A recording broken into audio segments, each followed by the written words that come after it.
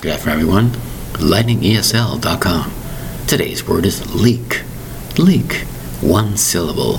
Spelled L-E-A-K. What is a leak? Well, let's say you have a pipe with water going through it, and it's a tiny hole. The water tends to leak from that pipe. Anytime there's an opening and a gas or liquid is coming through, there's a leak.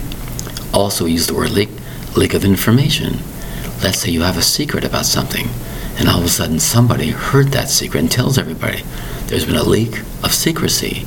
Somebody told everybody about certain information. That's a leak. So you might have a leak of water, you might have a leak of a certain gas, a leak of information like I mentioned. All kinds of things can be used for the word leak. Anytime you see a leak of this or a leak of that, where did that come from? Where is the hole? Where did the opening come from? That is a leak. L-E-A-K.